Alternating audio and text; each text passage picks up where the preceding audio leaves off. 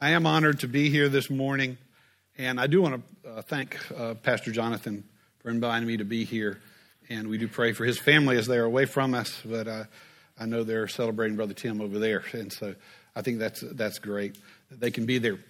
And it is great to be back. I almost took my place at the Welcome Center this morning, so it seemed like I fit right in, and see the same folks here, but a lot of new faces as well. And some faces that I've known before that I didn't realize were here. And so when you do ministry in a certain area for 30 years, sometimes people, you see them around. And so it's been exciting for that to happen as well. And it is indeed a blessing for Donnie and myself to be here, to reconnect with our actual family, of course, but also our spiritual family as well. So for a few of you who don't know me, I am David Garrett. My family actually joined Schindler back in 1994. That was, some of you weren't even around, thought of that then. But and I was serving at the Jacksonville Baptist Association. And then in 2011, I really came on staff here as what I called the minister of everything. So it was discipleship and missions and administration. And once in a while, you would find me leading music, or you'd see me preaching. So I did a little bit of everything here. I do remember my first official Sunday that I was here on staff. I believe it was Al Abernathy who approached me, and he said, Mr. Administrator, which is always a problem. Whenever they say that, something's broken or bleeding, or there's something wrong. There's water flooding somewhere. But Al, I think it was Al, that day said, Mr. Administrator, what are you going to do about our squirrel problem? And I remember thinking, I've been here for 17 years at that point as a member. I didn't know we had a squirrel problem. And evidently squirrels had chewed through some of the screens in the sanctuary over there, and they would come in through those outdoor air vents, and they would climb in and go through the top and chew on wires and make a mess. And so that was my first big official job here at the church, is to get rodents out of the church sanctuary. I thought of the Mississippi Squirrel Revival, that one, but that wasn't happening. It was a problem. And so we got that handled. And I knew then from my first day that this ministry was going to be fun. Okay? So it was going to be like nothing I'd ever done. And I was right. It was fun. We were privileged to serve here for 8 years until the end of 2019. Now, that's almost 2 years ago, folks. Do y'all realize that? How time is, yeah, really. That's kind of scary. It's been 2 years since God started moving in my heart. And so it really was taking all that I'd learned at the association and what I'd learned here, and going over and working with pastors and churches that are in need of revitalization. So in 2020, I actually started working as a consultant with the Suwannee Baptist Association in the areas of discipleship and church revitalization. Earlier, Mike had asked me what my official title was, and I said, you don't even want to explain it. I don't even know what they officially call it, but I'm a consultant in discipleship and church revitalization. And that year, we launched a cohort of pastors.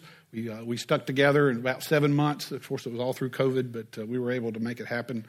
And we graduated 9 participants that year, and we went through some exploration of their own lives and their ministry. And then we looked at what the steps and some things that could be done for revitalization in their church. And so that went pretty well. And so that actually expanded then this year that I'm serving 3 associations. And I'm either working training a revitalization team, or I'm working in 2 different cohorts in other associations. And that went so well that next year, it looks like I'm going to be doing 3 cohorts and 3 associations.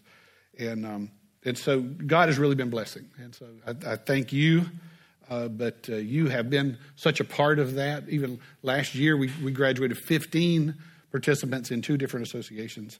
And it looks like, again, God's going to be blessing for the next year. So we do say that if it wasn't for Schindler, you have been such a part of our hearts. And we've been in your prayers, and we thank you for your prayer support and the encouragement that you've provided. And we just want to thank you as we even look forward to what God's going to be doing in the years ahead. I mentioned that my current ministry focus is on discipleship and church revitalization. And so when you really think about it, church disciple or individual discipleship is really about change in the life of the individual Christian. And so if you look at that, that's change that's going on that level. Revitalization is about change going on in the life of the church. And so in essence, there are two parts, or there are two sides of the same coin. And so you can have on one side discipleship, the other one revitalization. And what I like to say is what discipleship is in the life of the individual, revitalization is for the life of the church. In other words, as each of us individually become a better disciple, a more dedicated follower of Christ, taking on more and more of his attributes and seeking to disciple others as well, then it means that the congregation as a whole is going to be growing. And the congregation as a whole is going to be more sensitive to God's leading and be more obedient to his calling. And revitalization then begins to happen almost organically in the lives of those churches, and even churches that even were once plateaued and declining. And so for this kind of revitalization to happen, we really talk about it on an individual level. We talk about it in the cohort that I lead, and in the life of the church, how important it is to have this church discipline, this discipline we have in our lives of prayer. That it all really comes down, kind of the first thing that we need to do is prayer. And so that's really what I want to talk about tonight. That prayer, but not just a prayer. We're not just praying for Aunt Susie's gallbladder. We're praying for change. We're praying for internal change. So this morning I'd like to share with you some thoughts coming from Psalm 119, verse 25. Psalm 119, verse 25. And that's just one verse, but I feel like this one verse is very important. We can find here three components that I feel like make up a prayer for change, one that we can bring and pray ourselves. So turn with me, if you would please, to Psalm 119:25. If you would stand, if you are able, for the reading of God's word. Let me share with you, let me read Psalm 119, verse 25. The Bible says, "My soul clings to the dust. Give me life according to your word." Let me read that again. My soul clings to the dust. Give me life according to your word. You may be seated as I pray. Lord, we love you and we thank you that even as we look, even this morning at your word, that you are speaking to us. That we admit that we often stumble, we often struggle. But Lord, we can find in your word the path that we need to take. We can find in it the strength. So before to pray that you, even the prayer this morning would be that eyes would be open, that ears would be sensitive to your leading. And Lord, at the end of this service, may we be even closer to you. May we be more committed to you. We love you in Jesus' name. Amen. The first component that I see for this in this prayer of change is confession. And confession really is found in the first part of this verse. You see, it says, my soul clings to the dust. And I love that word clings. It's actually in the King James Version, it says cleaves. And there's something about that word I think that speaks to my heart. You see, cleave, that is the same word that we find in Genesis when it says in Genesis 2:24, a man shall leave his father and his mother and shall cleave to his wife and become one flesh.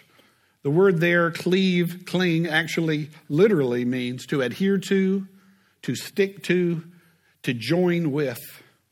A modern day illustration would be like having two metals that are brought together and welded together.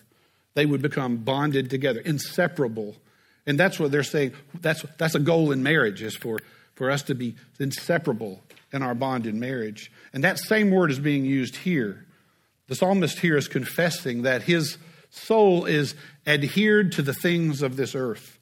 That it's so fastened to, it's so glued to the dust of this world, it's so bonded to this world, this culture, that it cannot be detached from it. So what does that look like? Well, it means our old sinful nature is almost like a magnet that's drawing us back to that dust, like Paul speaks of in Romans 7:15, where he says in this translation, I don't understand my own actions, for I don't do what I want, but I do the very thing I hate. I think the time is quickly approaching now. You know how things are spinning by so fast, that we will be soon doing Thanksgiving, and then we'll be doing Christmas, and then it'll be time for New Year's resolutions, right? Another chance for us to turn over a new leaf. You know, I thought about that, and I thought, I don't really know what that means. I guess I knew. As a kid, I always thought you took a leaf off a tree and you turned it. I never knew what that had to do with anything. Maybe fall of the year, the leaves turn. I don't know. I couldn't get it. But if you've ever wondered where that came from, it actually comes from the 1500s when there were books. And in those books, they called the pages leaves. And so they were literally saying, you turn the page. You start over. We're turning the page to a new beginning. And that's, kind of how many of us treat our walk with Christ. We don't actually change. We just want to turn a page, and maybe make a few changes. Maybe make a few those resolutions. And sometimes that's the way it is with our walk with Christ. So we're like, well, okay, we'll just try a little harder. We'll just do a little better. And you know how that works out. About 2 weeks into the year with our resolutions, we've kind of forgotten them. We don't know. We struggle. We go off the diet. We forget where the gym is all of a sudden for some reason. But it's difficult. So it's difficult really for us to change ourselves. And so really it's senseless to kind of try to turn over a new leaf when the problem is we need a new book. Do you understand what I'm saying? There's a problem there that we're trying to keep doing this in our own strength. On our own, we are hopeless. The bond is too strong. We are too earthly minded, and without Christ, we are spiritually dead. And that's why we, just like the psalmist here, we really have to confess that this bond with the dust, it does exist, it is there, and that we're completely dependent upon God to change the desires of our heart. There's something about confessing that actually just kind of brings things, puts it out on the table, brings it out in the open. It sheds light on that. I don't know if you've ever experienced that. As you shared things, it actually makes you feel a little lighter because you've gotten that out there. There is a release that takes place as we confess. In Richard Foster's book, Celebration of Disciplines, he describes a prayer practice among the Amish. They have what's called a silent prayer service. And I kind of liked that, and I took it and I kind of adapted it. And it's really kind of a neat thing. But it goes something like this. Extend your forearms. Matter of fact, I want you all to join me in this, okay? So everybody put your arms out, just like palms up, arms extended, all right? So not too high. We're not charismatic. Keep it down here. But if you just do that, everybody doing that, we're not going to get crazy, but it's fine. But what I want you to do is to do that and then to close your eyes. And in your mind's eye, I want you to just place any sins, any struggles that you're experiencing right now in the palms of your hands. Just close your eyes and just mentally do that. Maybe you're placing anger in a relationship. Maybe it's fear and anxiety over a situation. Maybe it's some frustration in your life or a habit that you can't quite kick or an attitude that you have that interferes with relationships. Maybe it's a preference that you have about how things ought to be done, but people just aren't getting it. They're just not doing it right. And there's a frustration there, and it weighs on you, and you would just confess that it's interfering with your walk with Christ. So just keep your hands out there and just mentally place those things into your hair, whatever it is, place it in your hands. I've done this with other folks, and what they say is you can almost feel the heaviness in your hands as you place them there. And I want you to feel that weight of all the concerns in your hands. Now, keeping your hands just like that, I want you to open your eyes and look at me. And here's what I want you to do. I want you to turn your palms upside down. And as you turn your palms upside down, you're releasing those things, that anger, that anxiety, those frustrations, those unmet expectations. And you're letting all of those concerns just fall away. Now stay with me. Keep your hands like that, because here's what I want you to do. I want you to turn your palms back up. I want you to close your eyes again. This time I want you to realize that your hands are empty. I want you to focus on receiving from God. Pray silently for God to place into your hands peace and patience, and love and self-control, and kind of replace all that stuff you just released with those things that the Bible, the Scriptures say that you need in your life. And replace those things you just surrendered. Okay, now you can open your eyes. You can put your hands down now. And so the truth is, if we're going to pray for change, it's important that we do just that. We release ourselves from the dust, just like the psalmist is praying here. That weight, that sin, that weight that you actually felt, it's talked about in Scripture. Hebrews 12 says that sin so easily ensnares us. It is so easy every day to have this stuff just pile up on us. But it really doesn't stop there, because as we confess those things, as we release them, then we have to be open to everything that God has for us. So confession and release are really foundational to the next stage and the next component I see here. And that component is one of supplication. It's found here in the next phrase that says, "Give me life." It's a simple request, simple prayer to God to give us life. Supplication here literally means humbly begging for something. Humbly begging for something. And that's what the psalmist is doing here. He has grasped his hopeless situation, the fact that he is bonded with the dust, and he realizes that his only hope is for God to intervene. He is humbly begging for God to give him life. I don't know how you felt when you were releasing those things, but sometimes it is a painful thing.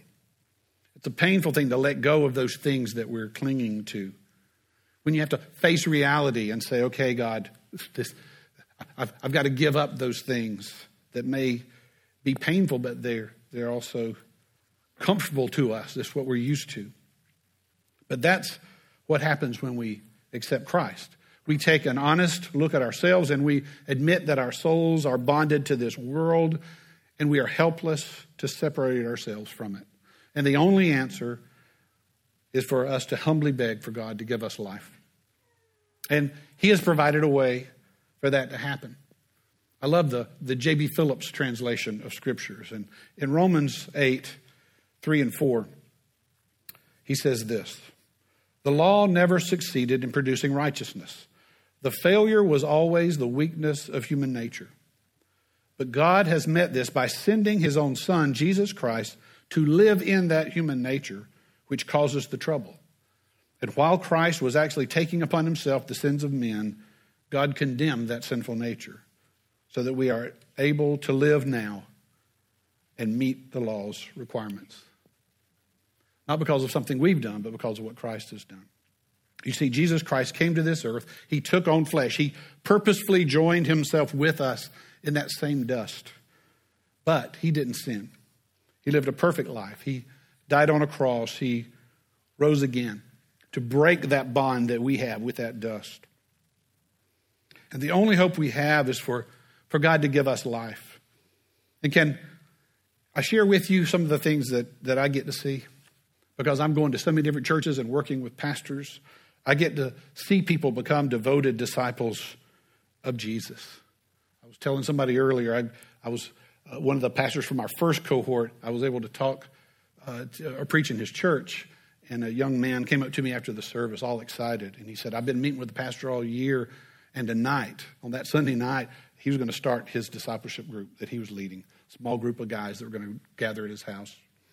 And I see disciples like that with a heart to make other disciples, who in turn make other disciples. One church that I've worked with, we've been seeing that, and it's kind of worked out that now we've seen 4 levels of disciple making happen just in the last year.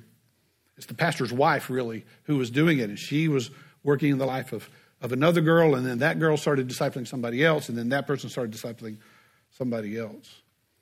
And really the neat thing is that when that happens, this is what I see. I see God breathing new life into dying congregations. He imparts new vision into pastors. Pastors get excited. They get to see where God's moving. He starts to grow new courage in the hearts of church leaders so that they begin to do those hard but necessary things to change inside the church so that they can be healthy. And really it comes down to it all begins with healthy, growing individual church members, just like you, going before God, humbly confessing and begging God to give you life. So when you pray for change in your life, there's this ripple effect. It doesn't just affect you, it affects the entire church. And that brings us to the third component, and that is qualification. Look at the last part of the verse there. It says, according to your word. Usually I feel like it's not a good thing to put qualifications on our prayers. We may say, God, I'll go wherever you send me. If you make sure it's not too cold of a climate, make sure it's not too dangerous, but I'll go. I'll do whatever you want to do. We take that whatever and we kind of qualify it. I've seen that in the church. I think I've preached here and shared with before that there was a church we were working with, only had 3 members. And they actually had another guy that joined. He had been attending. He just wasn't a member. So it got to 4. So they really had a great revival. And then the pastor and his wife really made it 6. So there were 6 people there. And we worked with them for several months. And we presented some options to them, said, here's how we could help. Here's the churches we're standing by to help. And it came time for them to make a decision. And they said, no, we can handle this. We'll do it. And so it was one of those where, they had told me, I'd said, you got to be able to do whatever it takes. And they're like, yes, we'll do that. Well, it meant they would do whatever that takes as long as they didn't have to give up control and do, all these, have to change anything. And the truth is, that's what it means, is for us to incorporate this change into our life, even in the life of the church. And the psalmist here, when I think about according to your word, I think about what word is he talking about? Well, back in there, what was available to them at Psalms was the Pentateuch. And so they had some scriptures there that they would read and memorize. And I'm sure that he was thinking of Genesis 2:7. Genesis 2:7 says, then the Lord God formed man from the dust of the ground, and he breathed into his nostrils the breath of life, and the man became a living being. I think the psalmist here is acknowledging that he is still bonded to that dust, just as the first man was. And just as God breathed life into Adam, that he needs God to breathe life into him. So in essence, he is saying that he needs to be recreated. I think we understand that now as he needs to be born again. So you see that concept even here in Psalm. But for us, there's other scriptures, and I want to share some of those. 2 Corinthians 5:17. Therefore, if anyone is in Christ, he is a new creation. The old has passed away. Behold, the new has come. Psalms 51:10. Create in me a pure heart, O God, and renew a steadfast spirit within me. Romans 12:2.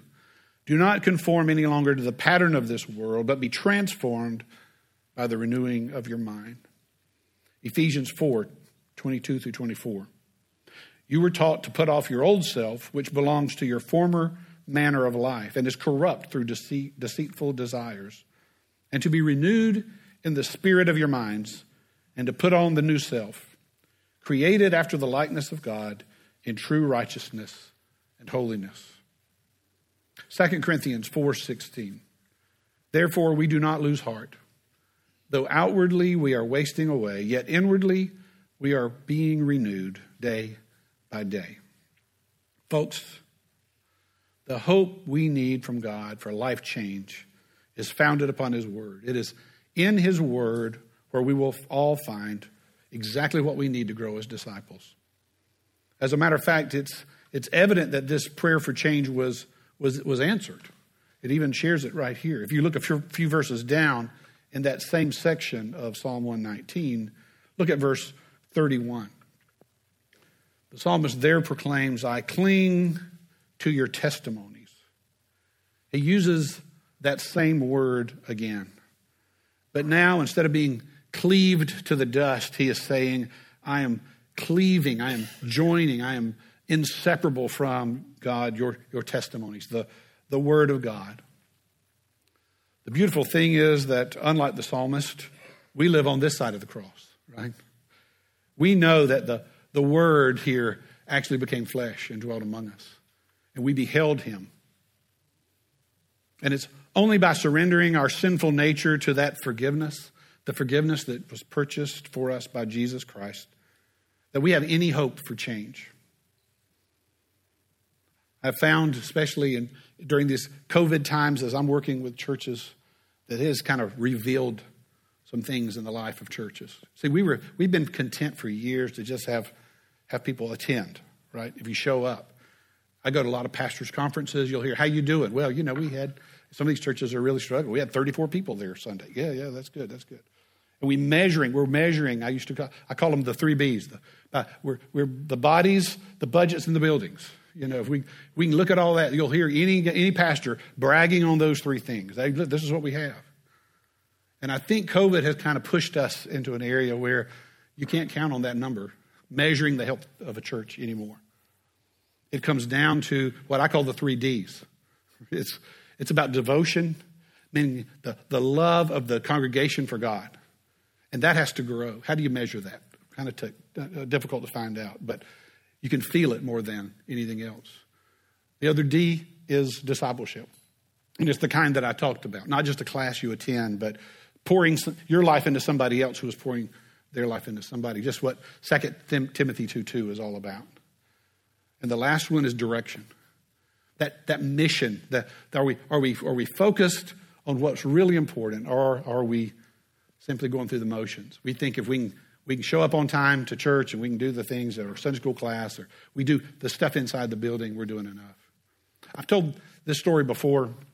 We had a pastor at my home church when I was young, a teenager, and he was retired when they brought him in. And very quickly, the deacons really tried hard to figure out how old he was, and nobody could. We still don't know how old he was. But we did know that he'd been there a while. He was a pretty old guy. But he had been, at one point, up in the Northwest, he'd been a lumberjack. And he had the neatest stories about that. And I remember as a young kid listening to him, and he would tell about how important it is to be on mission. And this is what he would say. As a lumberjack, they had the whole thing, they looked like a lumberjack. And so they'd have all the stuff. They didn't have any machines. They had the saws and all that, and the hat and the flannel shirt and all that kind of stuff. And they had boots, and on the boots they had spikes, good, big, long spikes, because they had to be able to walk on that wood, especially when they would put it in the flume, and it would go down to the water, and then it would float. And sometimes they have to undo those log jams. They have to walk out there on those logs, and so they needed that kind of traction. But he would say every once in a while we'd have this huge, big tree and a big log that we had to put up on that flume. And it was pretty difficult. And so he said, we get all these guys lined up, and we'd have levers. And he said, and we push, and we try to get it up there. And he said, it was heavy. And you knew if any one guy let off, it could roll back and kill us all. So he said, you had to stay focused.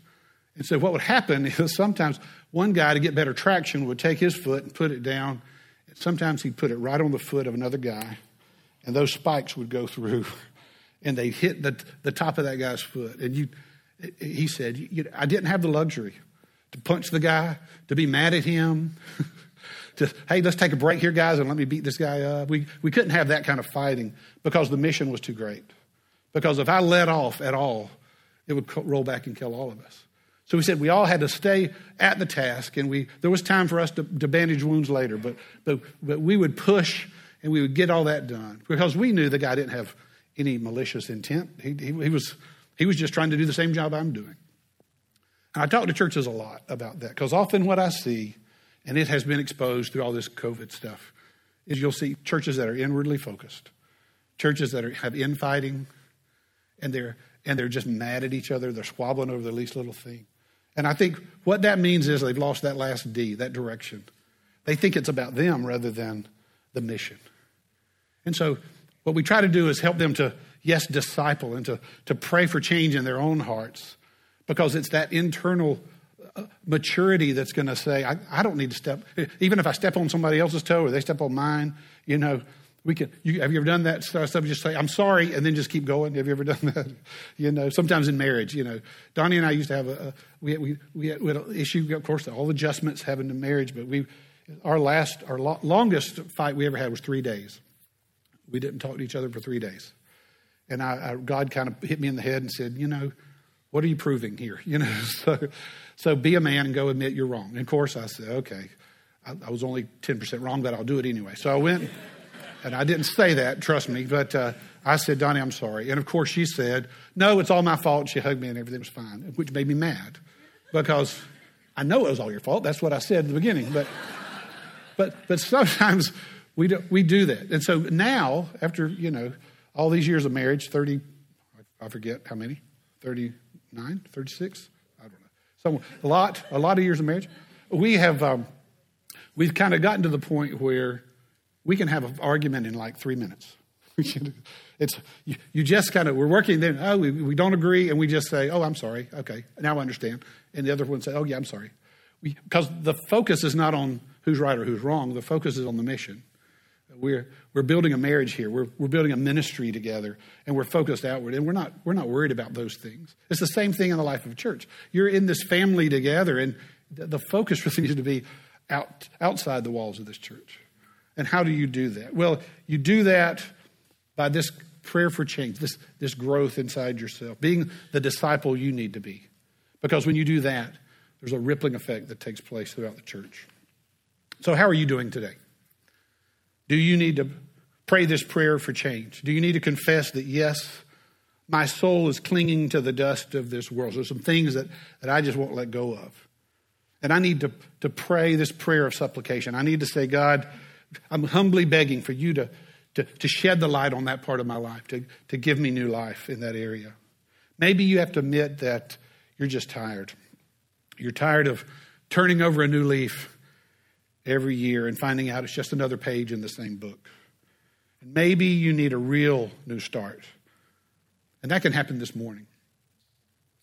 But that begins with surrender. Surrendering your life to Jesus Christ, maybe for the very first time. Maybe you're a Christian this morning and you have to admit that you haven't been much of a disciple.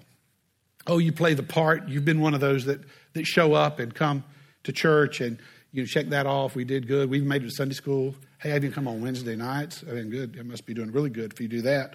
And maybe you make yourself look good, but you have to confess that that's just a show. You appear to have life. You have the look of life, but it's not according to God's word. So however you need to respond this morning, this altar is open. You can come. You don't have to come speak to anybody here, but you can come do that. You can stay right where you are and do that. Brandon's going to come, and he's going to be here up front, and you can share with him as well if you need to. But it's important that as we understand and as we see how God is working in my life, that we need to keep that line of communication with him open. We need to use that channel of prayer that we have and constantly be saying, God, change me, change me. Stand with me if you would, please.